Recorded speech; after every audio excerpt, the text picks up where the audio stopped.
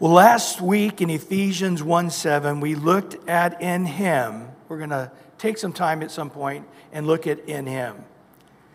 But in Him is the redemption through His blood. And we looked from Genesis all the way to Revelation and saw how it was necessary that God came in human flesh and that He bled for our sins as a sacrifice. And now through His blood, we continually are washed. Even when we sin, even before we ask for forgiveness, He is being our faithful shepherd, our faithful husband-to-be, our faithful dad, our faithful priest. And He is making sure that we are without blemish, without spot, through His blood. And this great gift of cleansing you from all sins is not just for us, it tells us in 1 John 2, but it's for the whole world. Whoever will come can come, and God will have such a relationship with them, cleansing them from all their sin, keeping them cleansed, ready to present them to the Father for all of eternity. Well, we come to that second part of Ephesians 1:7. In Him we have redemption through His blood, and here it is, the forgiveness of sins according to the riches of His grace. The forgiveness of sins. Do we really understand what this means? In Him we have redemption from our sins, and there is nowhere else to go that can give us those forgiveness of sins. There is no possible redemption outside of Jesus and His redeeming blood. In Acts 13:38 and 39, it says this, "Therefore let us be known to you, brethren, that through this man Jesus is preached to you the forgiveness of sins. And by Him everyone who believes is justified from all things which you could not be justified by the law of Moses." So what does the forgiveness of sins mean? To wipe away that slate clean from all our sins. To wipe away all our sins, to make that slate clean. To pardon us, to cancel our debt. So when we wrong somebody, we seek forgiveness in order that that relationship would be restored. Forgiveness is not granted because one deserves to be forgiven. No one deserves to not be forgiven. Forgiveness is an act of love, mercy, kindness, and grace. So in Christ, forgiveness, we also have the one who also takes away the shame of our sins, takes away the guilt of our sins. Christ wants us to be guilt-free and then to remain guilt-free permanently. Micah chapter 7, verse 18 and 19 explains that this forgiveness of sin is more than just being minimally forgiven, but all the shame, all the guilt, all the power of the past yucky baggage is gone. In Micah 7, 18 and 19, "Who is a God like you, pardoning iniquity, passing over the transgressions of the remnant of His heritage? He does not retain anger forever, because He delights in mercy. He will again have compassion on us, will subdue or to conquer our iniquities. You will cast all our sins into the depths of the sea." And then, of course, in Psalms 103:12, He said He also scatters our sins as far as the east is from the west. You know, we can go to the North Pole and South Pole, but you can't go to the East Pole or the West Pole, because east and west never meet. They're infinitely going east, infinitely going west. So the Bible tells us we are all in need of forgiveness from God because we have committed sins against God. Ecclesiastes 7:20 says, "There is not a just man on earth who does good and does not sin." 100% of everyone has sinned.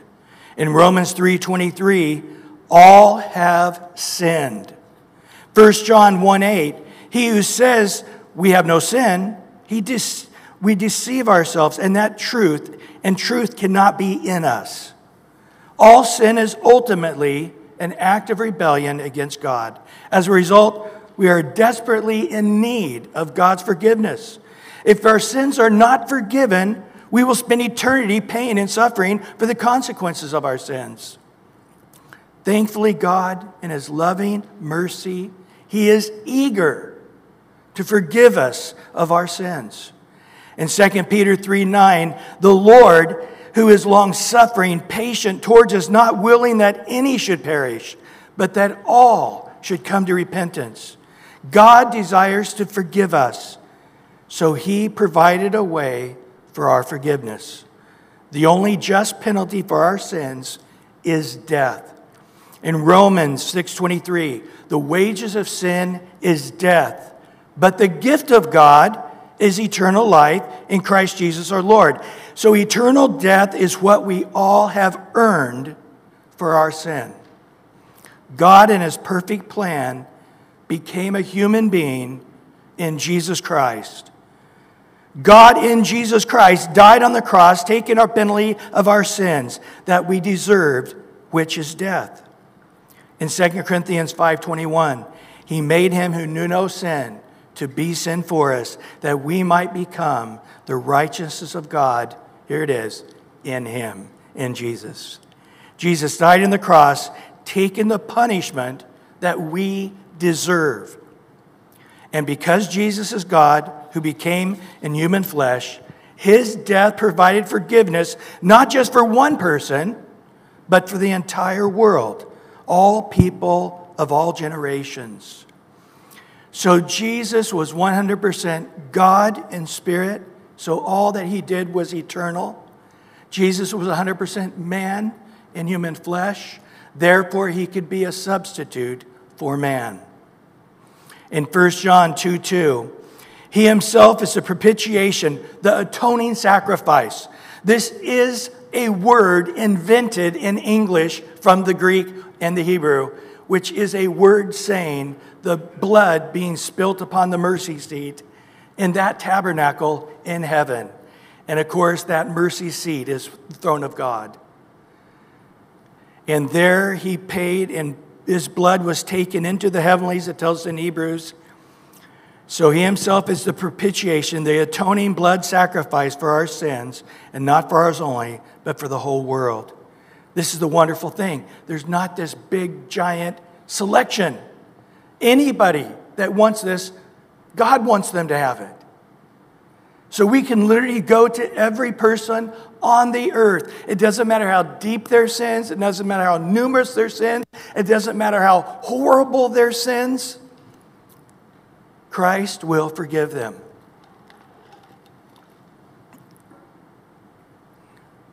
Jesus rose from the dead, proclaiming His victory over sin and death. Praise God, through the death and resurrection of Jesus, the second half of Romans 6:23 can now be ours.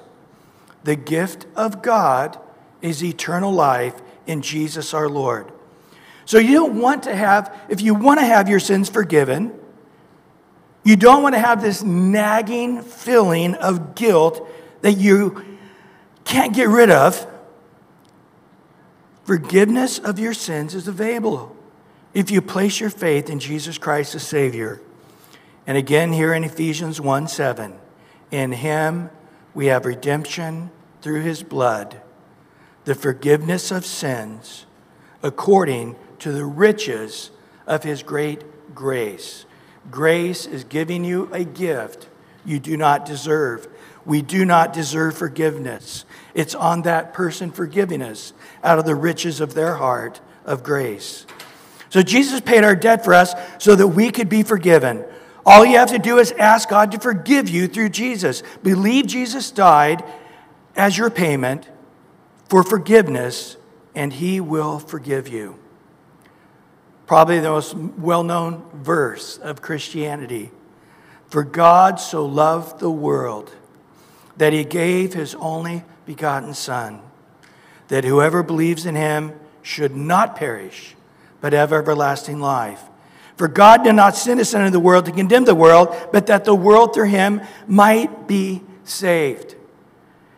Now, the reaction to man, especially Americans, we're self-made. We pull ourselves up by our own bootstraps. We take the bull by the horns and make it happen. And so in our mind, when something is without your effort, it doesn't feel right. And so it's easy for us as Americans, and really people throughout the world, to create a more difficult way of salvation. One that includes more of our efforts. One in which if we don't accomplish it correctly, we fail, it's off, it's over. It's been taken away or never really happened. So when we look at John 3:16, whoever believes in him. Well, what does that mean? Can it really be that easy? Yes, you cannot earn God's forgiveness. You cannot pay for God's forgiveness. You can only receive it as a gift. Well, that seems very humbling. Yes, it is. We're in prison. We are on our way to hell. And there's zero that you can do about it. As a matter of fact, there's zero that anybody, creature in heaven or creature on earth, can do about it. Except for one, Jesus, because of his love. We can only receive it as a gift from God by faith in the grace and the mercy of God. So how do you receive forgiveness? You simply believe. There's so many people that want to add to that word believe, something more than just believing. They want to say something like, well, belief also infers that you are willing after you believe to live a committed, faithful Christian life. So now we have said, whoever believes in him, and now we add to it a behavior. So now believing simply in Jesus isn't simply believing in Jesus, it's believing in Jesus, and afterwards we will observe what you do with your behavior towards Jesus. Belief has to do simply with believing. The condition for eternal life, you won't perish but have eternal life, is believing in Jesus, not behaving in Jesus. What does believe mean? It means simply this, that you are convinced something is true, or you are persuaded that it is true. That's it. Which makes complete sense when you realize the first time somebody ever believed in Jesus. We go back to Genesis 15:6. Sorry, this one isn't in your notes. It's a freebie. But back in Genesis 15:6, before that, Abraham was moaning to God, saying, I guess I'm not going to have kids after all. I'm way too old. My wife's way too old. And I guess this guy from Damascus I got, my right-hand man, Eliezer, is going to be the one to have the lineage with. It'll be him and his descendants. And God said, Abraham, go outside. He left his tent. Look at the stars of the heavens. Yes? That's how many kids you're going to have. Okay. And it says in Genesis 15:6 that God accounted his faith as righteousness. Well, hold it. That doesn't make sense. What did he have to do? This is the point. He looked at his body. I can't do it. He looked at his wife's body. She can't do it. We in ourselves cannot produce children unless God does it as a miracle. And Abraham, it says in Romans 4, against hope, in hope he believed. Because his wife would be 90 years old. And Abraham 100. It was humanly impossible, only possible with God. Just like later when we would believe in Christ. Now we'll see Abraham believing in Jesus in a lot of things. We saw in Genesis 22 where God says, now take your only son Isaac and sacrifice him. But he knew through Isaac my descendant shall be. God had told him that word, that one little phrase. And so once again, he said, sure, I'll take him up there. And again, it tells us in the New Testament that Abraham knew that God would have to raise him from the dead if he really did allow him to be killed. So he wasn't actually going to be killing his son, just temporarily stopping his life. But it wouldn't be the end of him. He wouldn't be walking off that Mount Moriah with a dead son. He actually told his servants, stay here at the bottom of the hill. Me and the lad shall return. He had faith that God would raise the dead. And remember, before he killed the sacrifice, God held his hand back and said, God will provide. I hate this in the New King James and modern translations. It says, for himself a sacrifice. But literally it says, God will provide himself a sacrifice. A clear prophecy of God so loved the world that he gave his only begotten son. And so we need to understand that there is no addition in John 3:16 to believing. It's just like we are Abraham. A matter of fact, if you look at the verse, John 3:16, what's the very first word? For God so loved the world. Now, the word for is attached to what he said before. So with this in mind, what I just got through saying, this is going to be true, those who believe in Jesus. What did he just say in John 14 and 15? Read there if you would. John chapter 3, verse 14 and 15, which is before verse 16. As Moses lifted up the serpent in the wilderness, even so the Son of Man must be lifted up, that whoever believes in him should not perish, but have eternal life. Whoa, you mean John 3:15 sounds almost like John 3:16? It sure does. Now, he refers to a story in Numbers 21, in verses 6 through 9. That story is once again after decades of leaving Egypt. They started complaining about food that God delivered them from the Uber from heaven, from the Uber angels.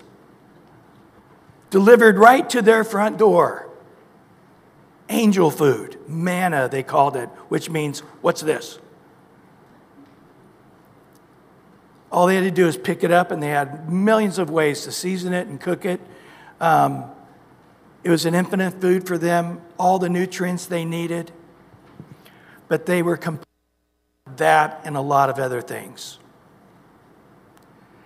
And they didn't realize how much God was saving them, because there was always snakes in that desert, lots of snakes that could kill them. But God was causing the snakes to never come out of the holes. They didn't know that. And God just says, guys, without my provisions in a million different ways, you wouldn't make it. And as they murmured and complained, God just took the one element of his protection away, and the snakes started biting the children of Israel, and they were dying. And so they ran to Moses and said, help us. And Moses cried out to God. And the Lord said, look, grab a pole. They had flag poles. I believe it was the flagpole of Judah. But grab one of those tribal poles with your flags on it and make a bronze serpent. Bronze, as you study the Old Testament, is the metal of judgment. Serpent is the snake, right? Evil, Satan, deception, wickedness. Put that snake on a pole, and when you are bit by a snake, look at the pole, and the poison won't kill you. That was it. And so, as the children of Israel, all they did was look at sin, at evil, at wickedness on the pole. He who knew no sin, what? Became sin for us.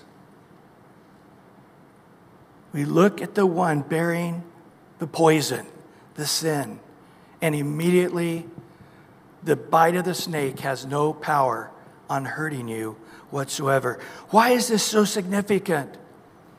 Because there is no behavior additions touched to this. How do they believe? They just look. If they didn't believe, they wouldn't look. Right? And Moses said, hey, we're going to put a snake on a pole. Solves the whole issue. Oh, you're full of it. I needed some medicine. I needed a doctor. I needed some kind of thing to drink or some kind of pill to take. And this is a physical thing. And you're telling me looking at a pole, that's ridiculous, and storm away. They could have done that, right? But they believed in the words of God. God said, this will cure you. So they looked. That was it. That was them believing. And then what happened when they looked? The poison didn't kill them. It's very, very important. If you don't get anything else today, get this. Pastors say that sometimes if they feel that people aren't getting it. I don't know if you're getting it or not. It's not you guys, it's the guys live streaming at home. They're really not paying attention. So here it is. God could have easily, as a matter of fact, it would have made sense to me if he said, look at the snake on the pole and stop your complaining. Stop your idolatry. Stop your stealing. Stop your evilness. They were pretty evil people, weren't they? Those Jews in the desert, they were dying there because of their hard heart against God and unbelief. If there's anybody that needed an and dealing with behavior, it was these guys in the desert. Amen to that? I mean, these guys really needed some behavior changing in a big way. So it really would have made sense to me if the Lord said, look upon the snake on the pole and let's just stop complaining, stop being mean to each other, stop trying to kill Moses. I mean, there's a lot of things they needed to stop, but he did not. He said, believe, and he added no behavior items. And now he starts John 3:16 with 4. Understanding this story and how it looked, how it worked. It's the same way it's going to work with me, the Messiah. So how is it that we are saved? Exactly the same way. We believe that Jesus, and we see him on the cross, and we believe in him. We are saved. We see the serpent on the pole as Jesus hanging on the cross. Now, we don't know how much Nicodemus in John 3 or the apostles really understood what Jesus was saying. I don't think they knew the cross was coming. Even though Jesus had sort of plainly told them, they clearly didn't understand it. So in their minds, a snake on a pole and then believing on Jesus in the same way, we know now he was referring to the cross, right? I don't think at that moment they understood it. At least if they did, it was to a very limited degree. It didn't matter. All they had to do is believe on him. Why is it essential to let this word believe simply mean to be convinced or to be persuaded that something is true with no qualifying statements, such as if you're really committed, if you really try to live a righteous life after you believe? Because it would no longer be the gospel that's good news. It would look more like this. I'm going to share the gospel with somebody. Hey, I believed in Jesus, and I don't know if I'm saved. Why don't you believe in Jesus, and you can also not know if you're saved? That's the gospel. Or, come and follow Jesus, and maybe after a lifetime of not falling away or departing from Christ, maybe with a lifetime of consistent, obedient Christian lifestyle, you will probably prove yourself to be worthy of eternal life. So let me get you started on your way to salvation. Here's a list of things that you might want to start doing in your life so you're saved. Bible reading, church attendance, tithing, serving in the church, good works, holiness, a righteous life, a blameless life, no lust, no greed, no bitterness, etc., etc., etc. So come and follow Jesus with our church. It's your best chance, uncertain as it is, to not go to hell and go to heaven. That is often what people have, consciously or subconsciously. That's not the message Jesus gave, was it? Whoever believes in him, no end, no qualifying statement. Do I think there should be a qualifying statement? Yes. Do I think Christianity should be this easy? No. There's a lot of people that are going to get in that probably shouldn't be in, like us real committed people. It just doesn't seem fair. Because we're really working it hard, following and obeying Christ. And those bums out there that believed and didn't work as hard as us, they're going to go to heaven too. Yeah, it's our human nature to want to limit it, to want to change it. But to me, if it's not this way, it is not a gospel. Consciously, subconsciously, we just are not excited about sharing it. Because we know there's really not good news. There's a lot of worry. There's a lot of stress. There's a lot of doubt. We're always sort of feeling guilty and shame. Hold it. I thought Christ took away our guilt and shame. Hold it. I thought we were guaranteed eternal life. Then why am I doubting it so much? But in John 3:16, it looks simple because it is simple. It is good. Should God make it harder, more selective than he does? Probably, but I'm sure glad he doesn't. Simply look with a heart of faith at Jesus and be saved. For God so loved the world that he gave his only begotten Son, that whoever believes in him. How much did Nicodemus know? Not much. How much did the apostles get what Jesus was saying, even at this moment? Probably not much. But did they believe in him? They sure did. The very next, in chapter 6, Jesus said, unless you eat my flesh and drink my blood, you have no part of me. They freaked out and everybody left. And he said to the apostles, why didn't you guys leave? I know that had to freak you out too. And he said, where else can we go? You alone have words of eternal life. We believe in you. In John chapter 4, with the woman at the well, remember she had been married 5 times before. She was living with the guy in sin. He knew that she was coming out by herself, probably by a word of wisdom or a word of knowledge or some kind of prophetic word the Father spoke into his heart that morning. And he says, would you give me a drink? And she says, you're a Jew and a man. This just never happens. I've never had a conversation with the man like this. I've never had especially a conversation with the Jew. They don't give me the time of day. But you're not only wanting to have a conversation with me, you're wanting to take water which every Jew would see as unclean and make them impure. And Jesus said, if you knew who was asking you, you would ask him for a drink of water.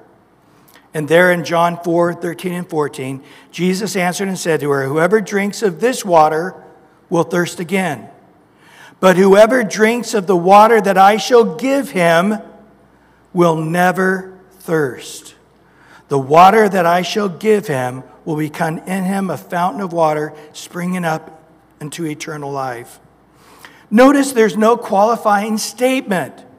If you quit living with this man in sin, if you start for the first time in your life living a good moral life after I give you that drink, if you drink and then you're faithfully drinking and keep drinking until you die, then you can have eternal life.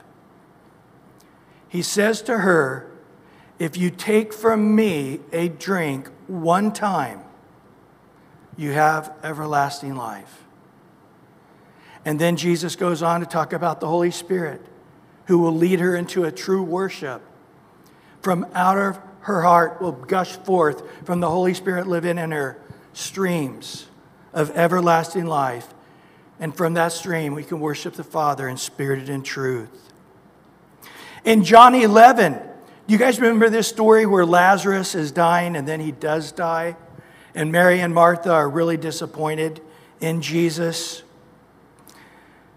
And he goes and says to her in John 11:25, he said to her, I am the resurrection and the life. He who believes in me, though he may die, he shall live. And whoever lives and believes in me shall never die. Do you believe this? She said to him, yes, Lord, I believe that you are the Christ, the Son of God, who has come into the world. Jesus said, whoever lives, who's physically alive right now, after you die, you cannot receive Christ in the status of death. It has to be before one dies. That's why there's such an urgency, is there not? Jesus said the fields are white into harvest, and we know that people are dying, especially in this COVID time, from disease and from suicide. After they die, there's no hope. But he says if you're physically alive, he who believes in me, that person shall never die. He's saying spiritually, eternally. So if you're physically alive and you believe, spiritually, you'll never die, but have eternal life. Jesus asked, do you believe this?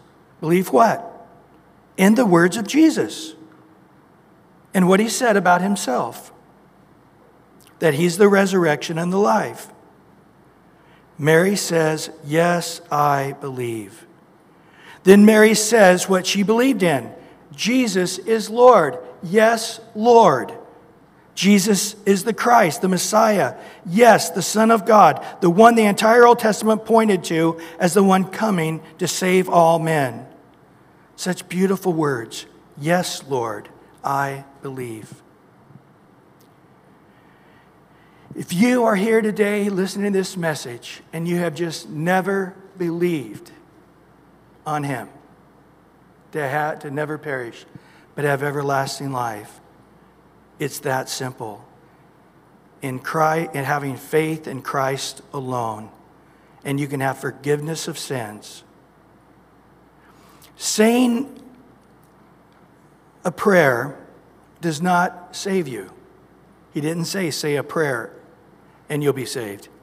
Only believing in your heart. It's simply trusting in Jesus, believing in him for the forgiveness of sins. However, when a pastor leads people in prayer, it sometimes helps them as a mature believer to express the faith that's in their heart. Here's a prayer. God, I know that I have sinned against you, and I am deserving of punishment. But Jesus Christ took the punishment that I deserve so that through faith in him I could be forgiven. I place my trust in you for salvation. Thanks for your wonderful grace and forgiveness. Amen. If you pray that prayer in your heart, you are saved for eternity. The Bible says all of heaven rejoices in that salvation. The Bible says that God at that moment writes your name in the book of life as well. This is the gospel we have. To present somebody who is willing to forgive us. We don't deserve that forgiveness.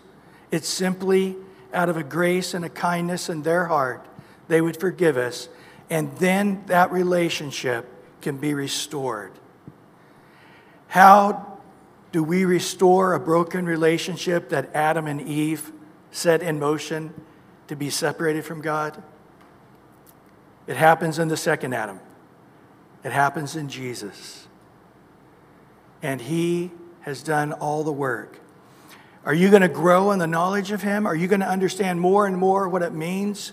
The cross, his blood, his grace, his heart, his mind. This is what a relationship does, doesn't it? Been married 30-something years. 8, 7, 6, 8 years, 38 years. Seems like a day. That'll just give me some points. But, you get to know that person inside out, right? You know what they like. You know what they hate. You try to stop what they hate, and it's not so easy. And you just meld into that one heart. That's the beauty of a relationship. That's why I'm so thankful we're not going to a judge and he gives us a bunch of papers of that we're cleared from not being in prison. That we come to Christ, we have a Savior who loves us and wants to bring us into that relationship with him. Simply by believing. So now we can go into the world,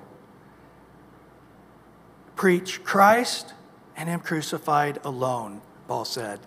Nothing else. In 1 Corinthians 2, when I came to you, I determined not to preach anything unto you except Christ and him crucified, that your faith would just be in that and that alone, not a bunch of other stuff that I, as a great theologian and philosopher, add to it sometimes. I just wanted it to be in the Spirit and the power of God alone, through believing in him and that he died on the cross for you. So men are not going to look unless they believe they're poisoned, right? Men aren't going to look to a Savior if they don't think they need a Savior. So God's Holy Spirit in John 16 says he's in the world convicting men of sin and of righteousness and of judgment. Think about you before you came to Christ. I was raised in the church from the day I was born. But I can clearly remember 3 years of my life, from 12 to 15, that I did not walk with God. And I remember at 15 feeling the weight of my sin. I was so angry, so bitter. My parents had divorced. My mom, my little sister, and me packed up a big U-Haul truck. We left Arkansas, Texas, Texarkana on the border there. And we started heading to California. And I just remember it was dark. I was so full of anger. And I was there curled up in that U-Haul truck. And I just said, God, you have to help me. I need a Savior.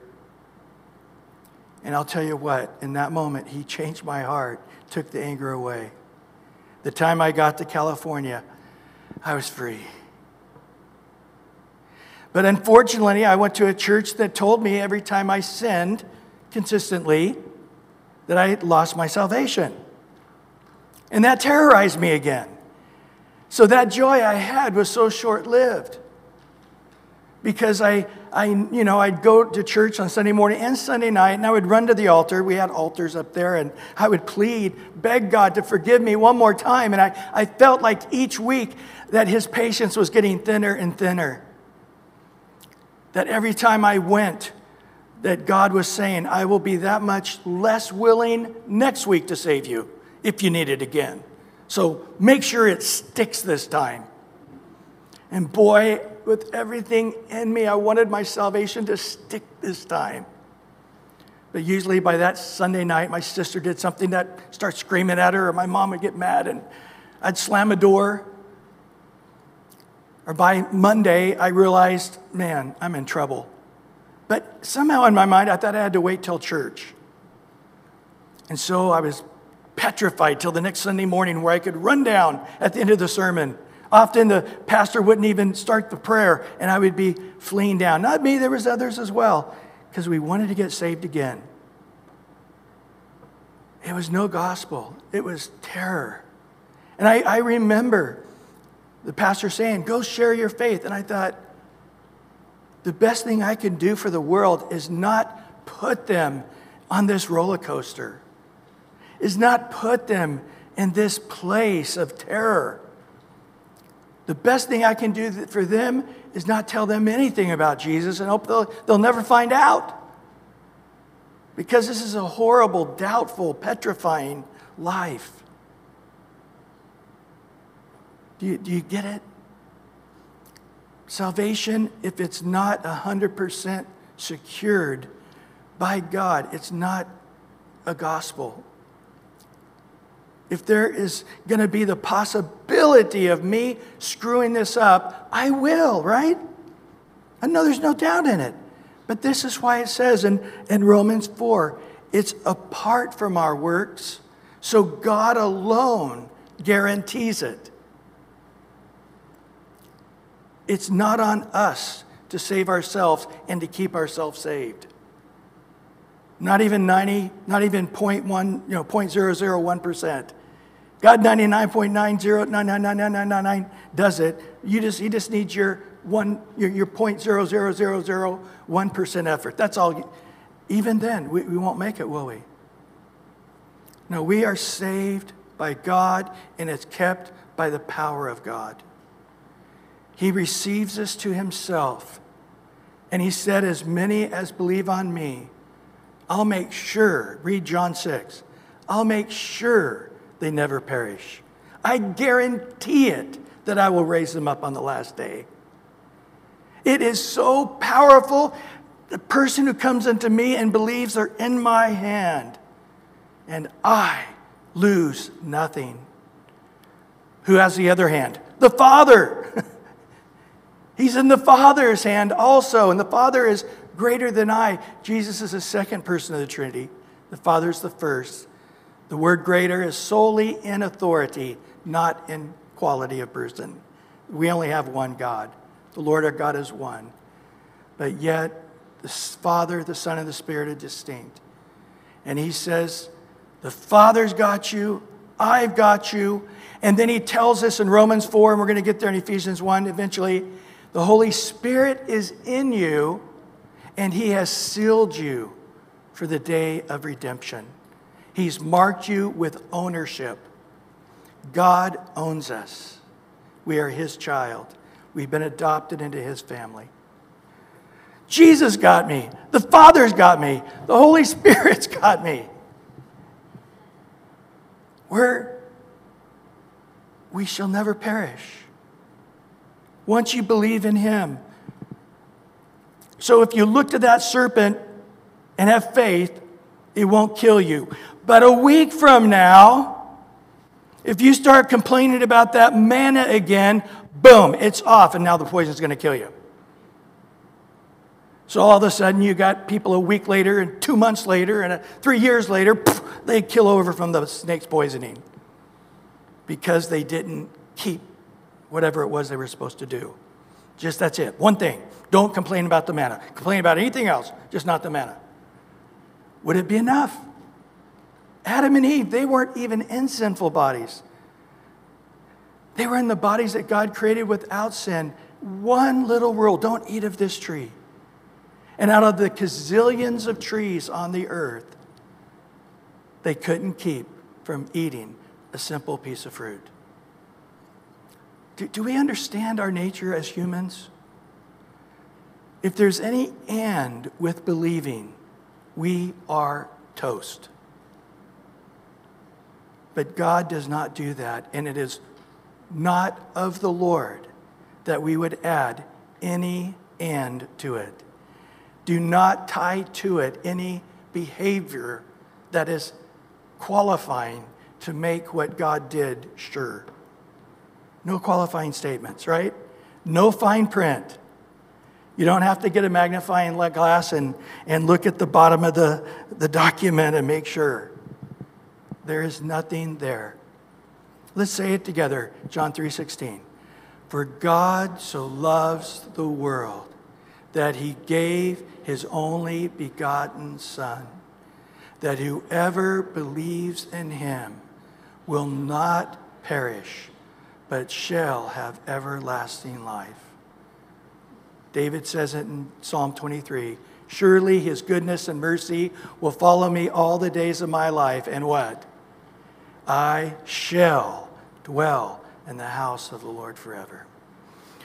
Lord, let the truth of your word penetrate our hearts, wash our minds with past bad doctrine, men meaning well, trying to help us be blessed by an obedient life, to have many rewards in heaven, but in putting a fear and a doubt upon us, they have not helped us.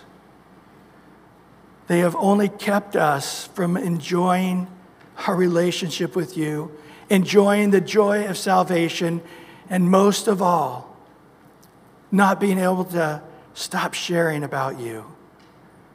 They created a gospel that was bad news. And consciously or subconsciously, we really have not wanted to share it. But Lord, let our heart rejoice with true salvation. And we would want to shout it to the rooftops, to tell the guy at the gas station, believe in Jesus, and you'll be saved. And we can go on our way, rejoicing in our heart that another name's been written in the book of life. We know in our own human hearts, we want to make it a little harder. We want to narrow up the gaze. We want to make it more difficult so it feels more right to us. But it's simply humbling ourselves and believing only in you. So put that in our hearts today. By the power of your Spirit, put it in our hearts. And let this week, Lord, let our just light so shine before men, be the salt of the earth. In Jesus' name, amen, amen.